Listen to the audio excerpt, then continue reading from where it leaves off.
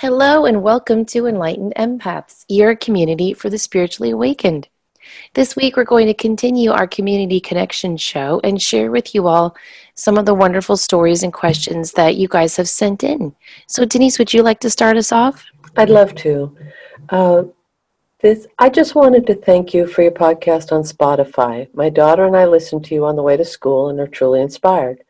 We're both natural empaths, and I'm trying to grow my natural abilities. If you get a cold sensation from this message, it's because we're having a cold, rainy front in Texas. My daughter has been special from the moment of conception. I know it may sound weird, but we touched souls the minute that was coherent. Now she's looking into the supernatural, and I'm worried that she, unknown to her natural abilities, is manifesting unnatural beings in our home. We're a big family with multiple natural gifts, but her curiosity of the macabre is making things hard on the entire family.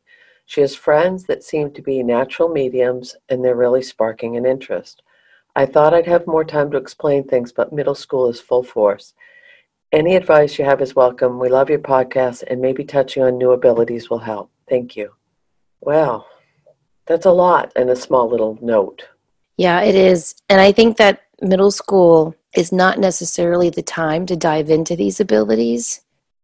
Again, as we always say on this show, just my opinion. Mm-hmm. But if you study poltergeist activities and occurrences, you will find that most of the poltergeist things that we study and research center around a pre or current pubescent child who is dealing with all the hormones and the issues and the emotions of just growing into a teenager. And there's a belief among parapsychologists that all of that energy can kind of amp up, manifest, attract, or create poltergeist activity. And so I just think it's important to foster these abilities in young children and to, let me change that word, foster. I think it's important to validate them without necessarily fostering them. So you know what I mean by the difference? I So do. if your child says, I have this feeling that I'm going to have a great day at school, well, that's great, honey. Go with that and put out wonderful pictures of a teacher patting you on the back and handing you a paper with an A on it. But if a child comes to you and says, all I want to do is spend all Saturday watching horror movies and playing with the Ouija board at a sleepover tonight, then you might want to say, let's rethink that. So if your child has a fascination in the macabre, there's a reason for that. And look, Stephen King did, and look what he did with that. I know I was always fascinated by all of that stuff as a kid, and I think I grew up just fine out of that. The key word though is balance. And so you want to validate your child's interest and abilities without necessarily encouraging them. And that's a tricky road to walk, but I do think it can be navigated with conscious discipline and really saying to yourself, okay, if you want to watch 3 horror movies, that's fine, but let's break up those 3 horror movies into a month instead of a day, and let's intersperse some comedies and some rom-coms and some fun, uplifting books in between. Do you know what I mean? Yes. And I think in this lady's note, she put in there a kind of an discomfort about maybe manifesting unnatural beings in the house and it's impacting the whole family. And that to me is a little red flag if it's causing disruption in the home. I agree with everything you said about middle school, that age group. And my own personal aside, I would be more apt to encourage developing those skills of how to open and close your chakras, how to protect yourself, how to uh, build your clairvoyance, your clairaudience, your mediumship skills. And I don't have as much of a fascination with this work as you do, and we've talked about that on and on. But I think for me, and I've seen this happen with people I care about and people that I've known just socially, that those are big doors to open. And you need to be really strong in your skill set when you start working with that type of energy. And again, that's just my personal aside. No, I think that's a really good reminder, and those are great examples. When my kids started getting interested in some of this, I attuned them to Reiki. My oldest daughter has started doing yoga. I have taught them how to meditate. We've done guided visualizations. But I have never pulled out a deck of tarot in front of my kids. Have you? No, I've never done readings for my kids. No. And I don't think I Never. ever would. It I feels, don't think it's appropriate. I don't either. So I just think it's a really tricky balance. Now, if you do think, as this listener has suggested, that there are unnatural beings in your home, well, I think it's really important to go through your home, call on your guides, your higher power, ask them to assist you, and clear those things out. And I would have your daughter walk with you through the home and have her really state in a commanding, demanding voice, only beings of the light are allowed to walk through this home. Anything here with a negative intention needs to leave right now. And sage the home and fill it with prayer, fill it with light, light a candle, and let it go the entire day that you're home. But you can get that negative energy. Okay, our next one says, if it wasn't for Samantha and Denise and Deb on Psychic Teachers, I would probably be a wandering, lost little soul wondering why I'm so weird. Thank you for all your work. Since you are both mothers, I wanted to reach out and ask for help. My children are 3 and 1. They're insanely bright, amazing, and intelligent little humans. They also have always demanded a lot of me since their births. Obviously, they need me since they're so young and I'm their mother. But I'm having a hard time because I'm constantly overwhelmed, starting like 5 minutes after we all wake up. My question is, how did you two manage your energy throughout the day to be able to stay balanced and calm in order to truly be present with your young children without completely exploding? Thank you again for your love, light, and experience. Well, I just want to thank her for sending this question, Denise, because I think this is a really honest question to ask. I agree. And I know when I was a part of a play group, I would try to bring up questions like this with the other moms, and they would be like, what? I'm sorry, what are you talking about? Like they just, excuse me while I set the table for 12, I'm having dinner tonight. Like they just didn't want to talk about it. And so just the fact that she's asking that question is really, really good. I felt overwhelmed, I think, from the minute I brought my first baby home. Mm-hmm. I think that's so normal for moms to feel that feeling. I remember I was so lucky because Mike at the time was able to get 6 weeks off of work, which is kind of unheard of, but it was really important to me that both parents were home during that maternity leave. And I can still remember the night he was getting his uniform ready for work the next day, and I had this panicky feeling like, what am I going to do with this child all by myself? And, and then it worked out. And then 17 months later, I bring home Tori, and I literally almost threw myself a party when I took them both to Target in the stroller. Like I thought I had achieved a feat, taking 2 little babies out for the day by myself. So I definitely understand everything that she is saying. And for me, what worked was having a really rigid schedule. And I think I had that very rigid schedule, not so much for my kids, even though it definitely helped them, but it was more so for me. So every week I would write down, Monday, for example, let's say, I can't remember the days now, but one day was library time. One day was tumbling time at the gymnastics studio. One day was kinder music. One day was play group. And one day we would just go to the park with my mother-in-law. So every day I had a scheduled outing that was the same every week. So Mondays was this, Tuesdays was that. And then we had nap times. I had 2 nap times a day until they went to school. That was important, again, for me. And we had a very rigid bedtime. I would not break that. And there are members of my family today who still will kind of, joke with me about my rigid bedtime, because I would say I can't go anywhere after 7:30. That's bedtime.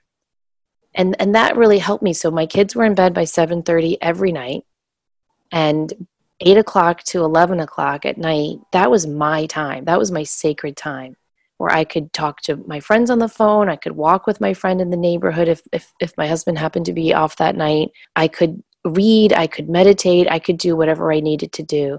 But the only way I think I got through those years with any sense of normalcy and presence and peace and joy was by having a very structured schedule.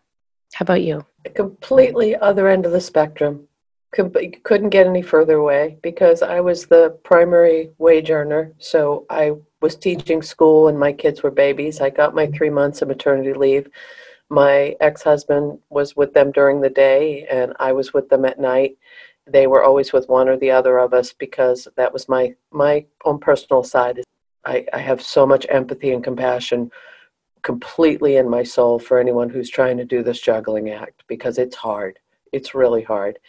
And that being said, so I would be with little people all day and then get home, and it worked out well. I had a school teacher schedule, so I was home by mid-afternoon, and then I would be the primary person with my kids until they went to bed.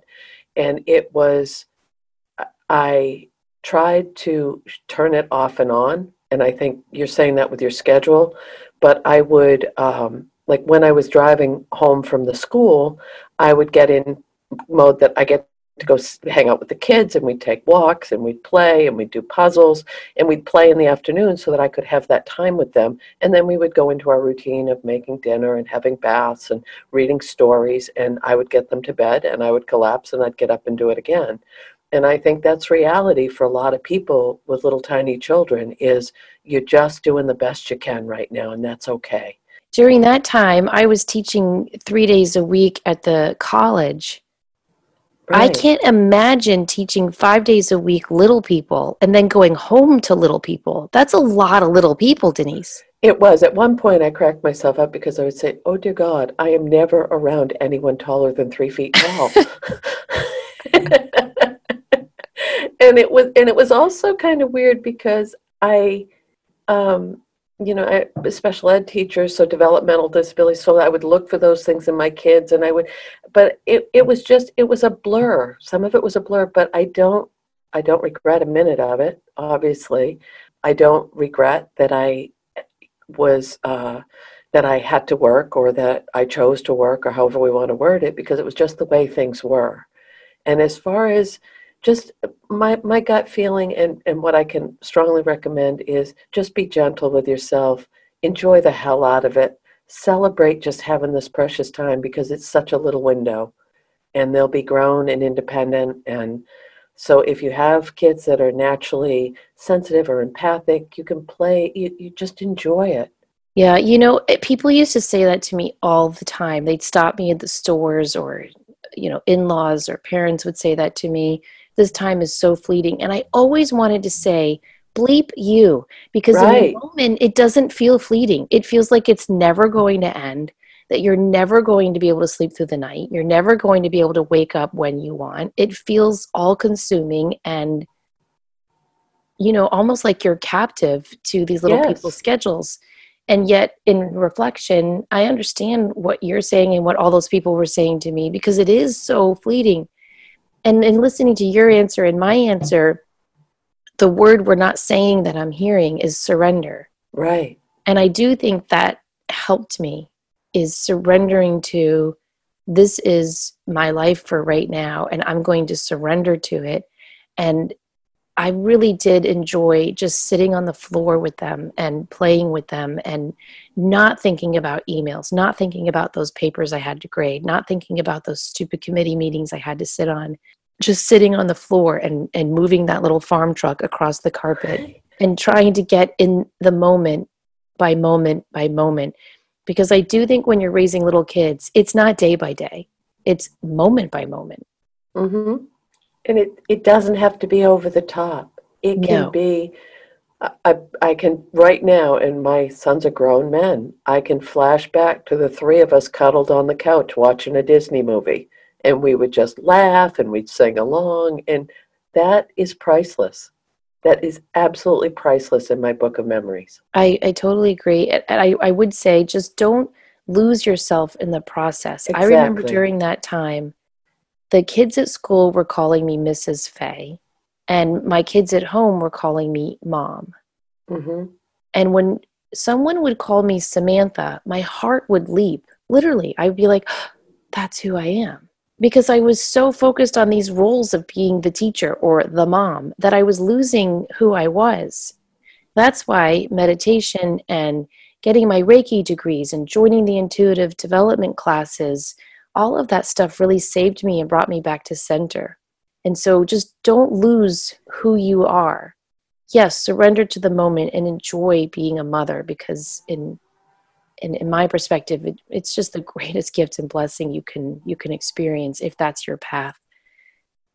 But in that process of surrendering to that, also anchor yourself to who you are and invest in that with time spent with friends or time spent alone with books and classes that really speak to you.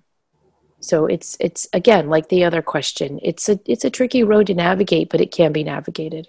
I just want to add one more quick little thing is it's okay to be human once in a while. It's okay to get overwhelmed or frustrated or sad or how am I going to pull this off? That's part of this experience as well. We can't always be. I had a woman tell me one time, I never ever raised my voice or got upset with my children. Oh, that's bullshit. I mean, really, that is bullshit. And if she is telling the truth, there's a part of her that is closed off. Thank you. So I think I love. Yes, do whatever you can to take care of yourself, but enjoy the hell out of those babies because that's all that I really just matters yelled at right my now. kids this morning. My oldest daughter, this is what she does every morning. She's ready to go about 20 minutes before my middle daughter, and she drives her to school. So she's sitting in the driveway pounding the horn. Oh. Which, I have elderly neighbors who I know sleep in. So that's getting me all riled up. Meanwhile, my middle daughter, who, Tori, she's so like, Yeah. everything's going to be fine. Like, she's such a little mellow hippie in her own way. Mm-hmm. She's wandering through the house. Now, where did I put my math book? And meanwhile, Olivia's on the horn. And I'm like, honey, okay, Olivia should not be pounding on the horn, but you do need to pick up the pace. Mm-hmm. Oh, Mom, you stress out so much. It's okay. We'll get there when we get there. So it's always hard, but it's always wonderful. And it's always happening at the same time. Well, we covered a lot with that one. I hope so. Okay, our next one, dear empaths, you all talk about mediumship a lot. I had an interesting experience with a coworker I bartend with, and she's different, a force of light, but unrefined with her gifts as they are just opening up for her.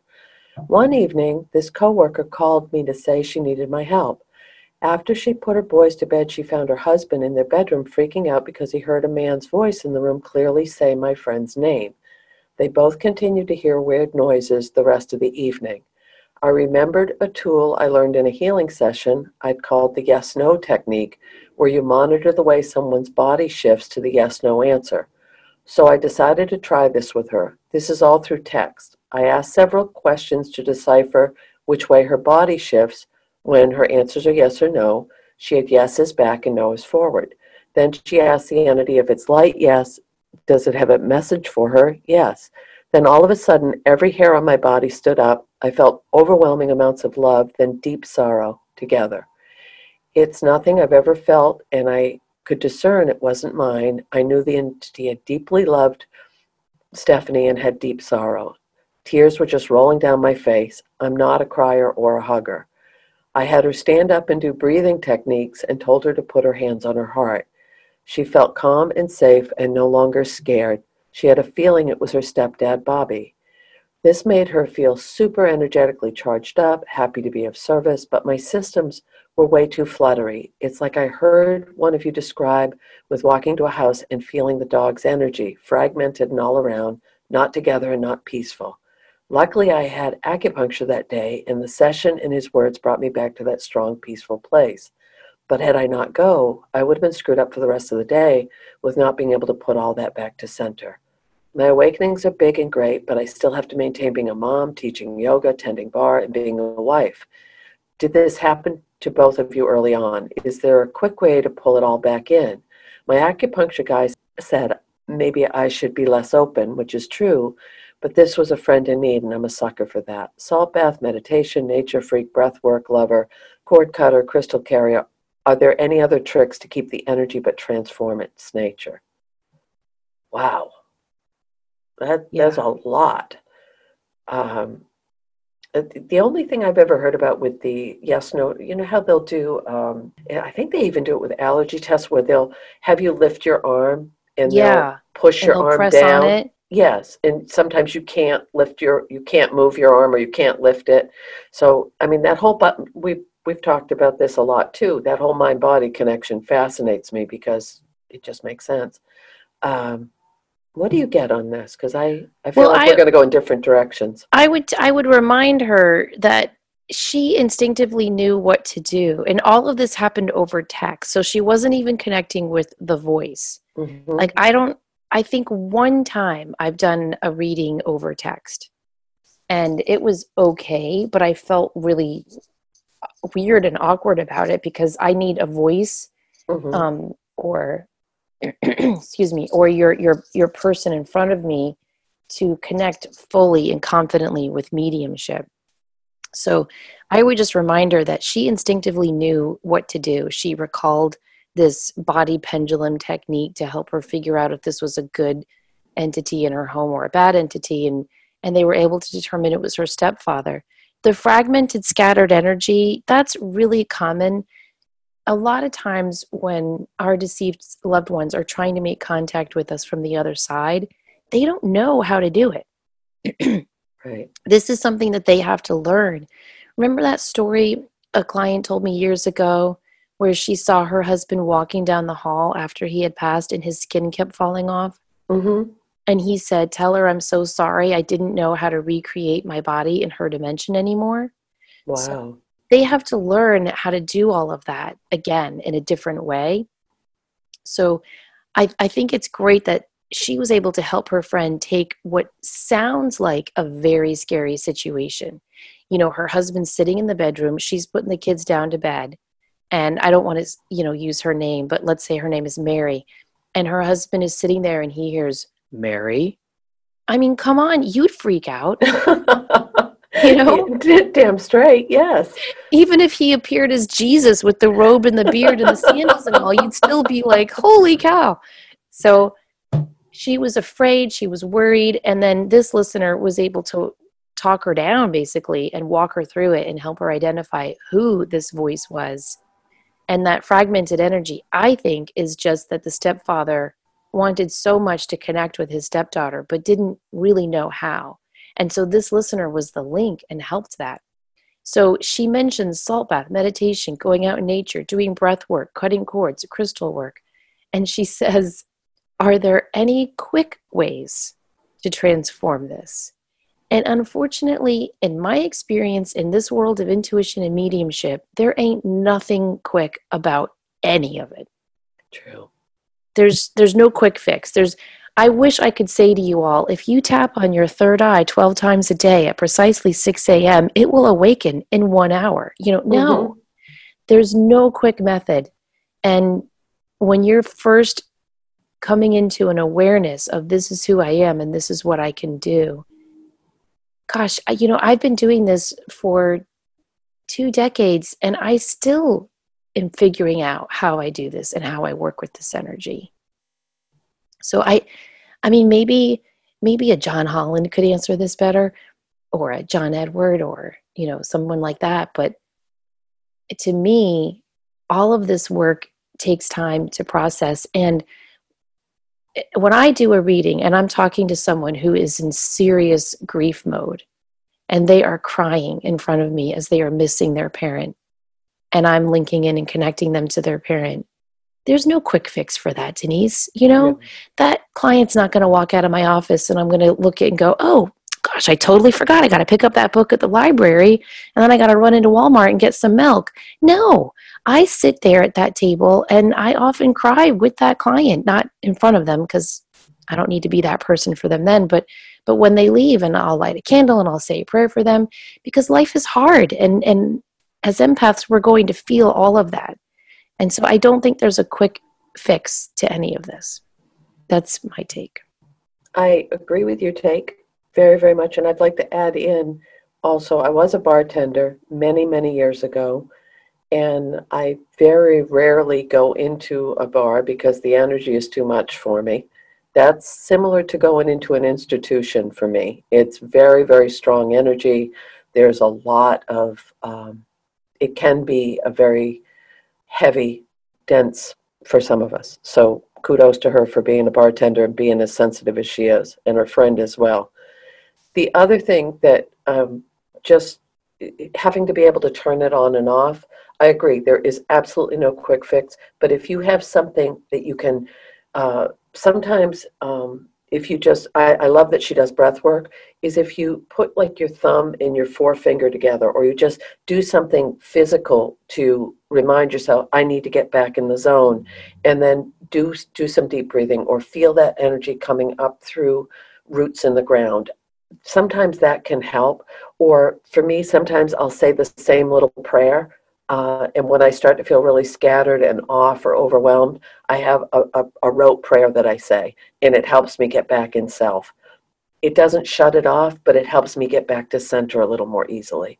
So that may be something to try as well. Yeah, I think that's a great suggestion, because having anything physical that you can do to just remind yourself, I'm here, I am present, I am fine, is so, so important. Um, you know, I hate to say stuff like this because it makes us sound way hokier than we are. But but going outside and just touching the ground or touching a tree, I'm not saying you got to go out and hug a tree and, all of that, although it does help.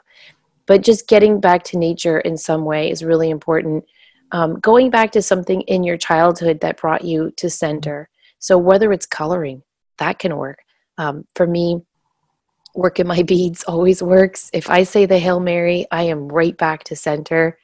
That's not going to work for everyone, but I'm just saying, Denise has her prayer, I have my prayer. You might have a prayer that you grew up learning as a child, even if you're not really, jiving with that religion anymore. Saying those words might bring you comfort and bring you back to center. Also, Denise often recommends washing your hands after a reading to just kind of like cleanse and disconnect from that energy. I think that's a great suggestion. But this listener mentioned that she had done acupuncture that day, which really helped her. Mm-hmm. And so that is just a reminder that, again, this listener is doing everything right already. And I think so often we just don't recognize that in the moment. And upon reflection, or hopefully with us, as a objective observer, we can look at it and say, you're doing everything right. She did everything right here. Yes, she did. She didn't freak out when her friend was freaking out. She was like, okay, wait, I learned this really cool healing technique. I bet this could help her too. Let's figure out what this is. She didn't jump to, oh my God, you have a demon in your house.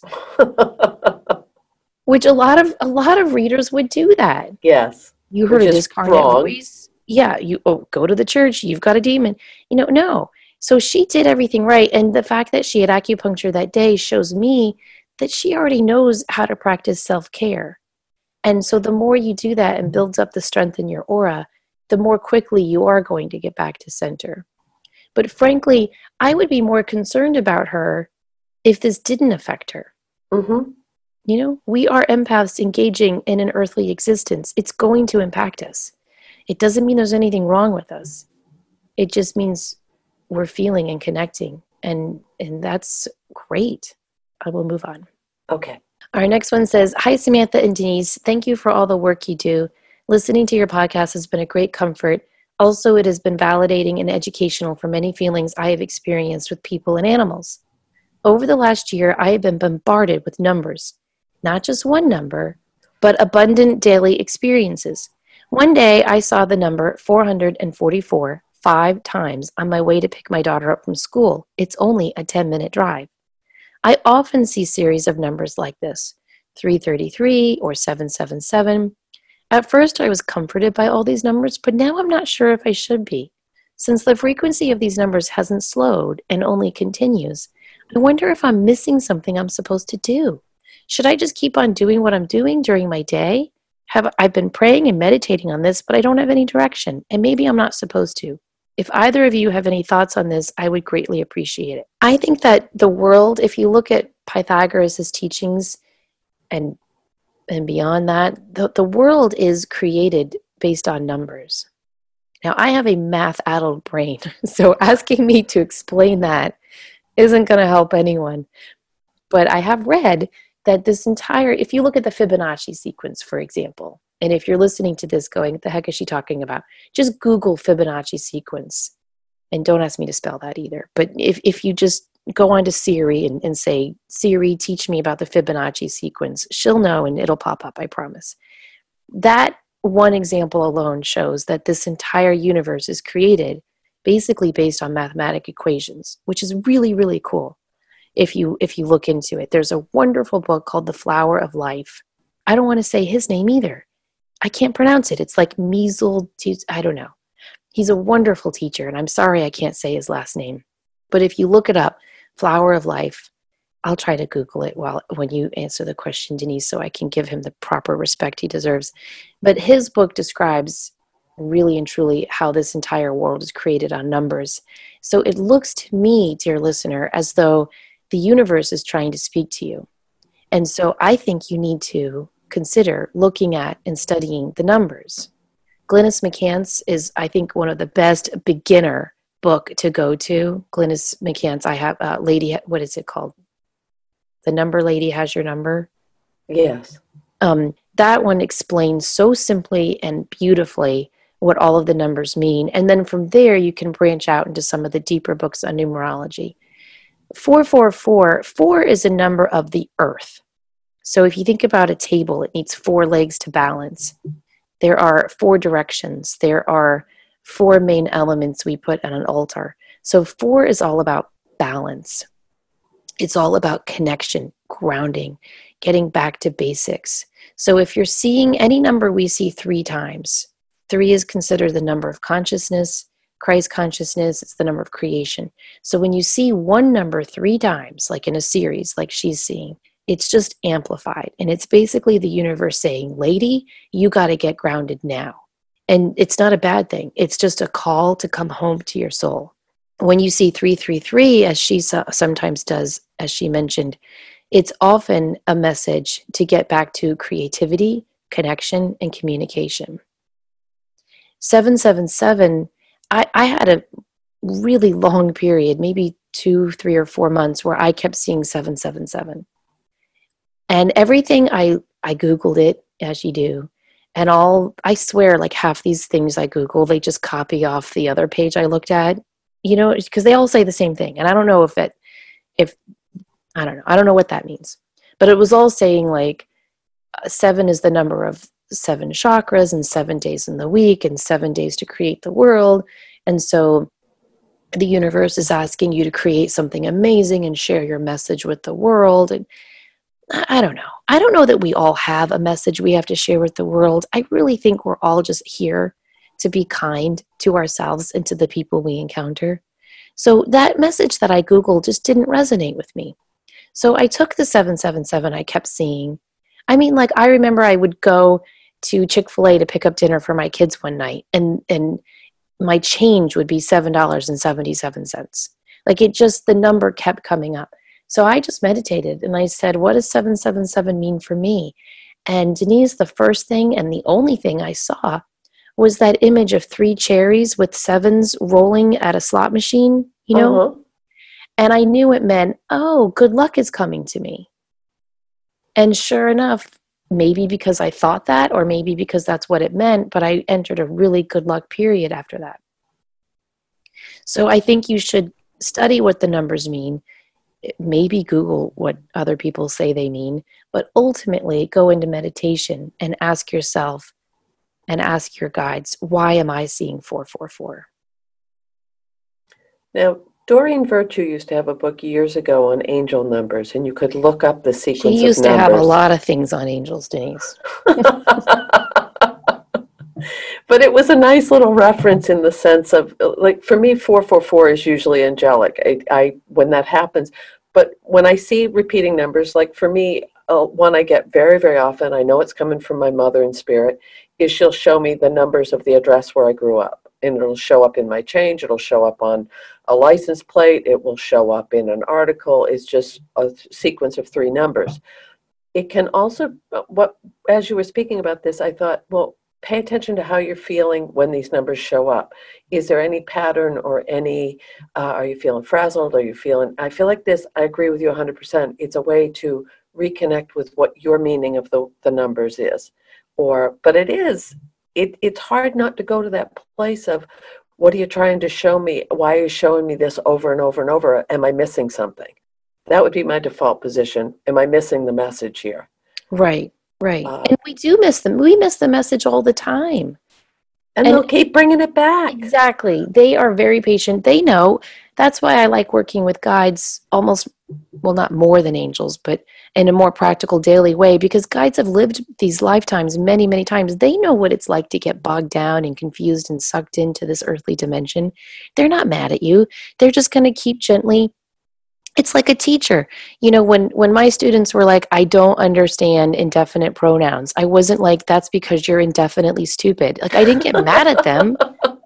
I would just say, yeah, I know. It took me so long to figure this out too. Let's go through it one more time. So just don't think anyone, like the universe is shouting at you. The book is called The Ancient Secret of the Flower of Life. It's a purple book. It's by, okay, you guys ready? Drunvalo Mieseldek. I think I'm saying that right. Drunvalo.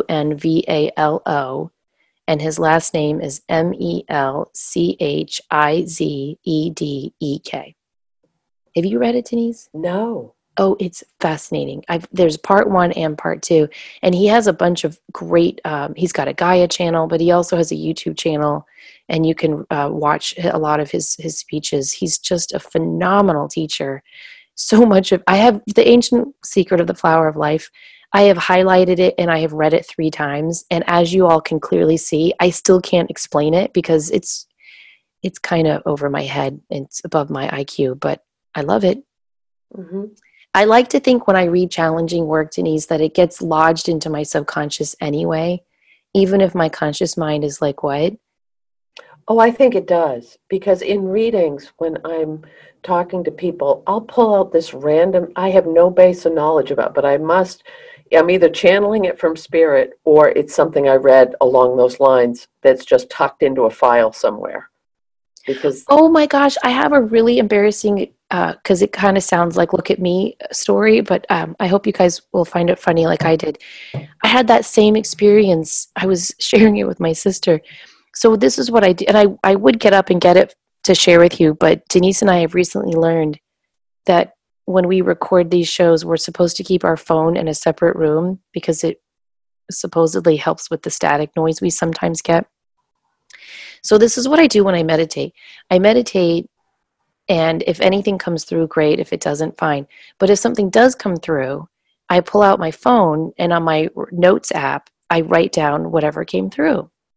And then sometimes I'll go through that, whatever I wrote down, and I'll look at it.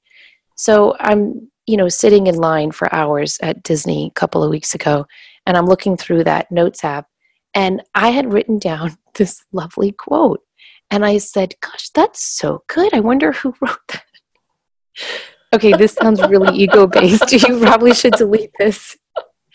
So I typed in the entire thing. Nobody wrote it. And I was like, oh, I must have written it in my meditation. See, I don't think that's ego-based. I think that's a perfect example of getting the hell out of the way and letting spirit come through. Yeah. Yeah. I mean, and that's what meditation is all about. So yeah, hopefully if you guys read the Flower of Life, maybe you'll understand it better than I did, but I hope you guys enjoy it. It's very, very intelligent and esoteric, but full of rich resource information about numbers and the universe. Well, and I hope that you're going to put your quote that you wrote in your book that you're writing. Yes, I will. I really do like it. I just have no memory of writing it.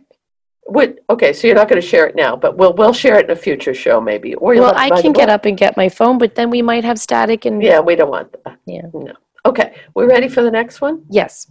Okay. Dear Sam and Denise, I just recently stumbled across your podcast, and it's become a staple in my life. With that said, thank you for creating a community with no judgment and insight into the world of an empath. As an anxiety-stricken, overly sensitive perfectionist, I've known for a while that I'm an empath. Sometimes I find myself plagued with the chaotic energy that inhabits the world around me. I feel things to my core. However, there seems to always remain with me a quiet skeptic, judging and analyzing every little thing that passes through my brain. The experience I'm about to describe is one of those instances.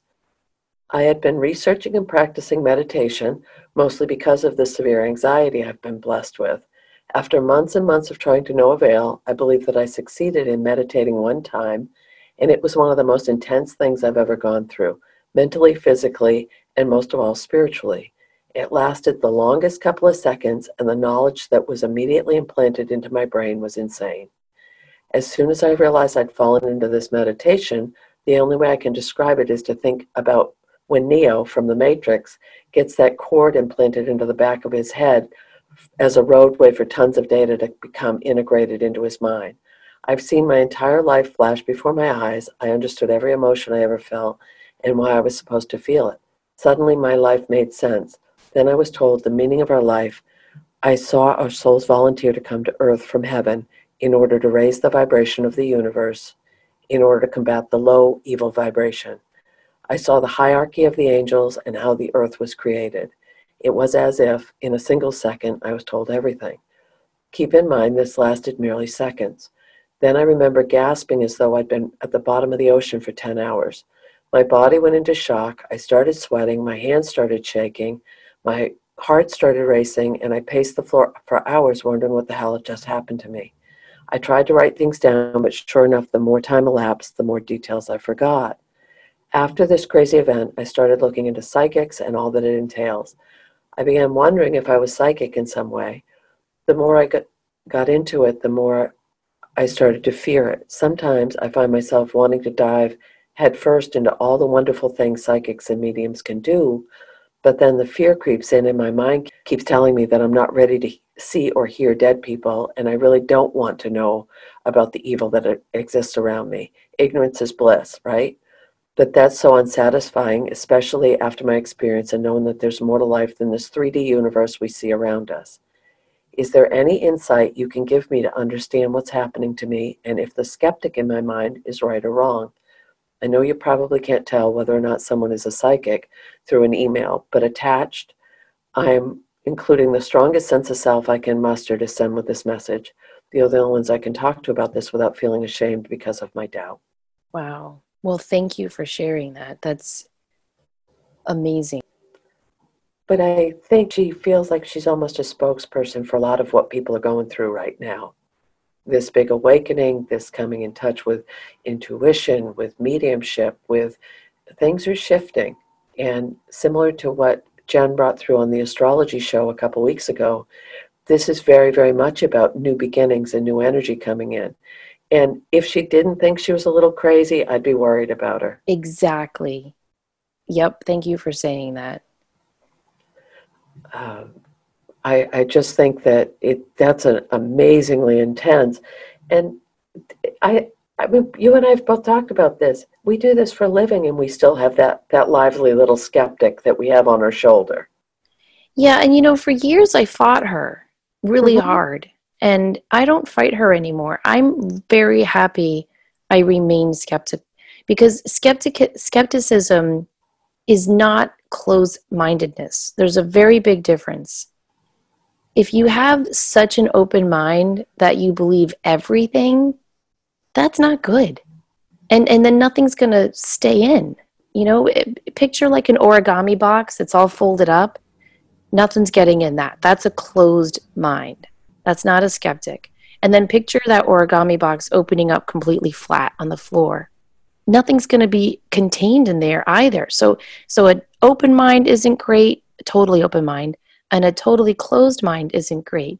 You need like a little origami box that's pliable and flexible, and the doors can kind of open and close so that you can let stuff in that resonates and keep stuff out that doesn't.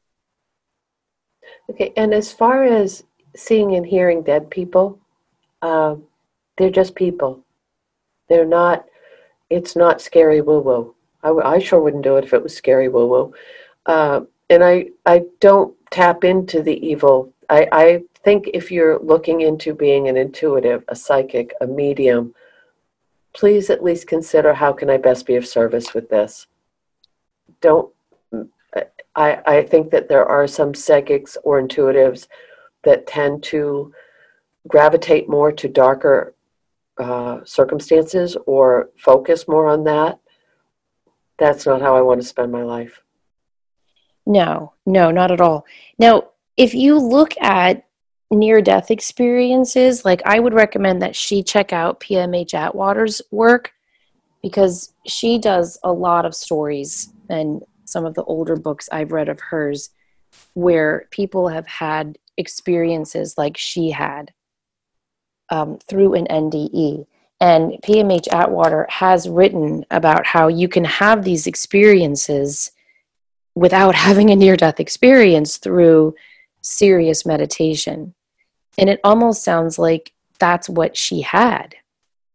Yes. On one of our NDE shows, I shared some stories from her book where every time people have these NDEs, they have this moment. And it feels like a lifetime, like she explained in her meditation story, but it's only a matter of seconds. And they are able to access every answer to every question they've ever had. And they often can't bring the fullness of those answers back with them into this dimension. Because I don't think the collective consciousness as a universe has risen to the place where we're able to hold them all. We can conceive of them. But all of the answers are there for us to access, and we don't have to have a near-death experience to access them. It's just most people have to spend years of consistent daily meditation to get the experience that she had in this one moment. So can I tell that she's psychic from an email? No. But does that experience imply that she has these abilities? Yes. And like you said, it's nothing to fear. It's confirmation that we are so much more than our physical bodies. Right. And I think if you would read and study more about what some really amazing people like Stephen Schwartz's work on consciousness or Russell Targ's work on ESP, I think it'll help her to understand that we are interdimensional beings. We're choosing to exist in our conscious awareness in this third dimension. But in reality, we are interdimensional beings.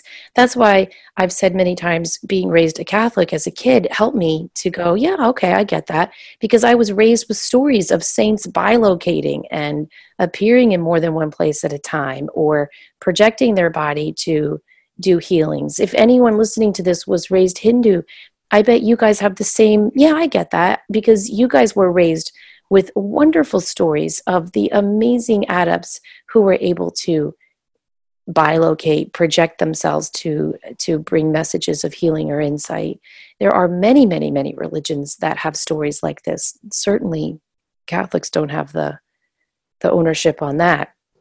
But if you look into some of the more esoteric religions, you will see that this type of stuff has been happening always. I do think some people are afraid of meditation because of these experiences. And if you can divorce yourself from that fear, even for a moment, you can open yourself up to so many wonderful things that can happen in meditation. Now, I would say, Denise, 95% of the time when I meditate, not a darn thing happens. Mm-hmm. Would you agree? Yes. I mean, I know if any doctors or nurses are listening, don't shake your head at me. I know physically a lot of great stuff is happening. My cortisol levels are decreasing. My anxiety is going away, all that good stuff. I just mean on a mystical level, 95% of the time, nothing happens. But that's all worth it because it's priming the pump for those 5% of the time where wonderful experiences happen. And sometimes it's just, I remember you and I talked so much about how our readings tend to go in patterns. Mm-hmm. I was doing a series of readings where I kept telling the person, you need to do the violet flame meditation. And they'd say, well, what's that? And I'd say, well, hold on, I'll email it to you. And so I have this violet flame meditation. I don't know if I created it or if I read it. But what I do is I picture a violet flame inside of Metatron's cube. And I picture that beautiful geometric cube shape with the violet flame shining out inside of it. And it's the violet flame is spinning. And then I pull with my breath the cube through my body. And I don't know if you remember, because it was like a year ago. I told you about this experience.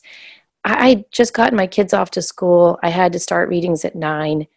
I had like that rare morning where I had like 30 minutes with, I didn't have to vacuum. I didn't have to send an email. And I was like, well, I'm going to meditate. So I sat down and I did the violet flame meditation because I was like, I keep telling all these people to do it. Maybe my guides are telling me to tell them that as a reminder of, hey, lady, you need to do this too.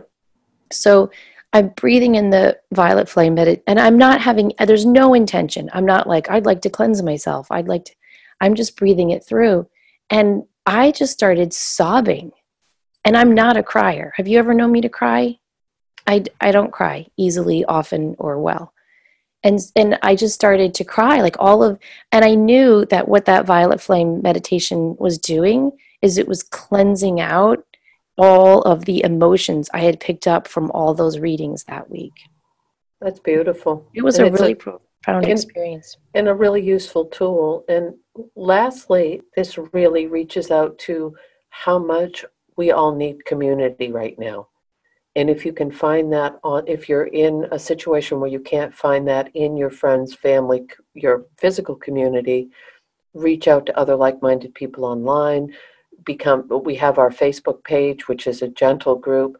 I also think that my gut feeling is that there's a lot happening for this lady. She is tapping into her intuition and her mediumship, and she may want to consider an entry-level course to see if it's something she'd like to explore further. So we don't have time for another question, but I did want to wrap up with one more story that a listener sent in.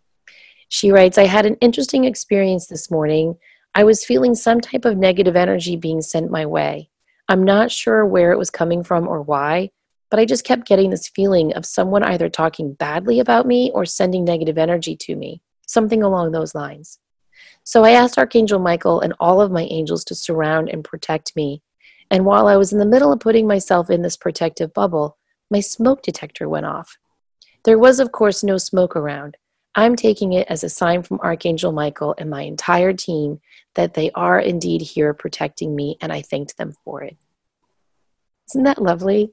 It is, and what I flashed on is when my father passed away, and I lived on the West Coast, and I'd flown back east, and my sister was supposed to bring me back to Logan, so I could fly back to Oregon, and she's notorious for not waking up in the morning, and her smoke alarm went off 3 times, to get her up out of bed on the day because I had to be at the airport at like 6 a.m. So I think it's interesting how I love this story in the sense of she didn't own it. She said, you know what, can you come help me get rid of this shit, please? Because I don't want to deal with it right now. And boom, they popped right in to help her. Yeah, and she acted on that feeling of someone sending negativity her way. And I think we've all felt that. Have you ever heard the old wives' tale? I think it's if your nose itches, it means someone's talking about you. Mm-hmm. To this day, if my nose itches, I'm like, oh no. So even if you have a little old wives' tale like that and your nose itches, or you just walk into a room and you feel like they've just been talking about you, or she's just walking around feeling some type of negative energy around her, and she trusted that. And she just said a quick prayer to Archangel Michael and her team, and they validated it. I think that's great. And it's a lovely reminder that protection and that help and assistance is always there for us, but you have to ask for it. I agree. Well, we hope this has been helpful and informative and hopefully a little bit funny for you too. I apologize if I ramble too much with everyone and my answers, but these questions and these stories were just so vulnerable and profound and very, very interesting that I get excited answering them. So if you guys would like to send in a question or a story, please don't forget you can email us enlightenedempaths@gmail.com or Facebook us on Enlightened Empaths. Denise and I love sharing and reading the reviews you submit on the iTunes podcast app. So if you get a moment to do that, we sure do appreciate it. If this show has helped you, we appreciate if you tell a friend so we can continue to grow our community of empaths and just really keep validating each other that we are doing the work we are here to do. And we hope you will join us next week when we bring back some more wonderful, exciting shows. In the meantime, remember to show up, do great work, and share your light. Take care.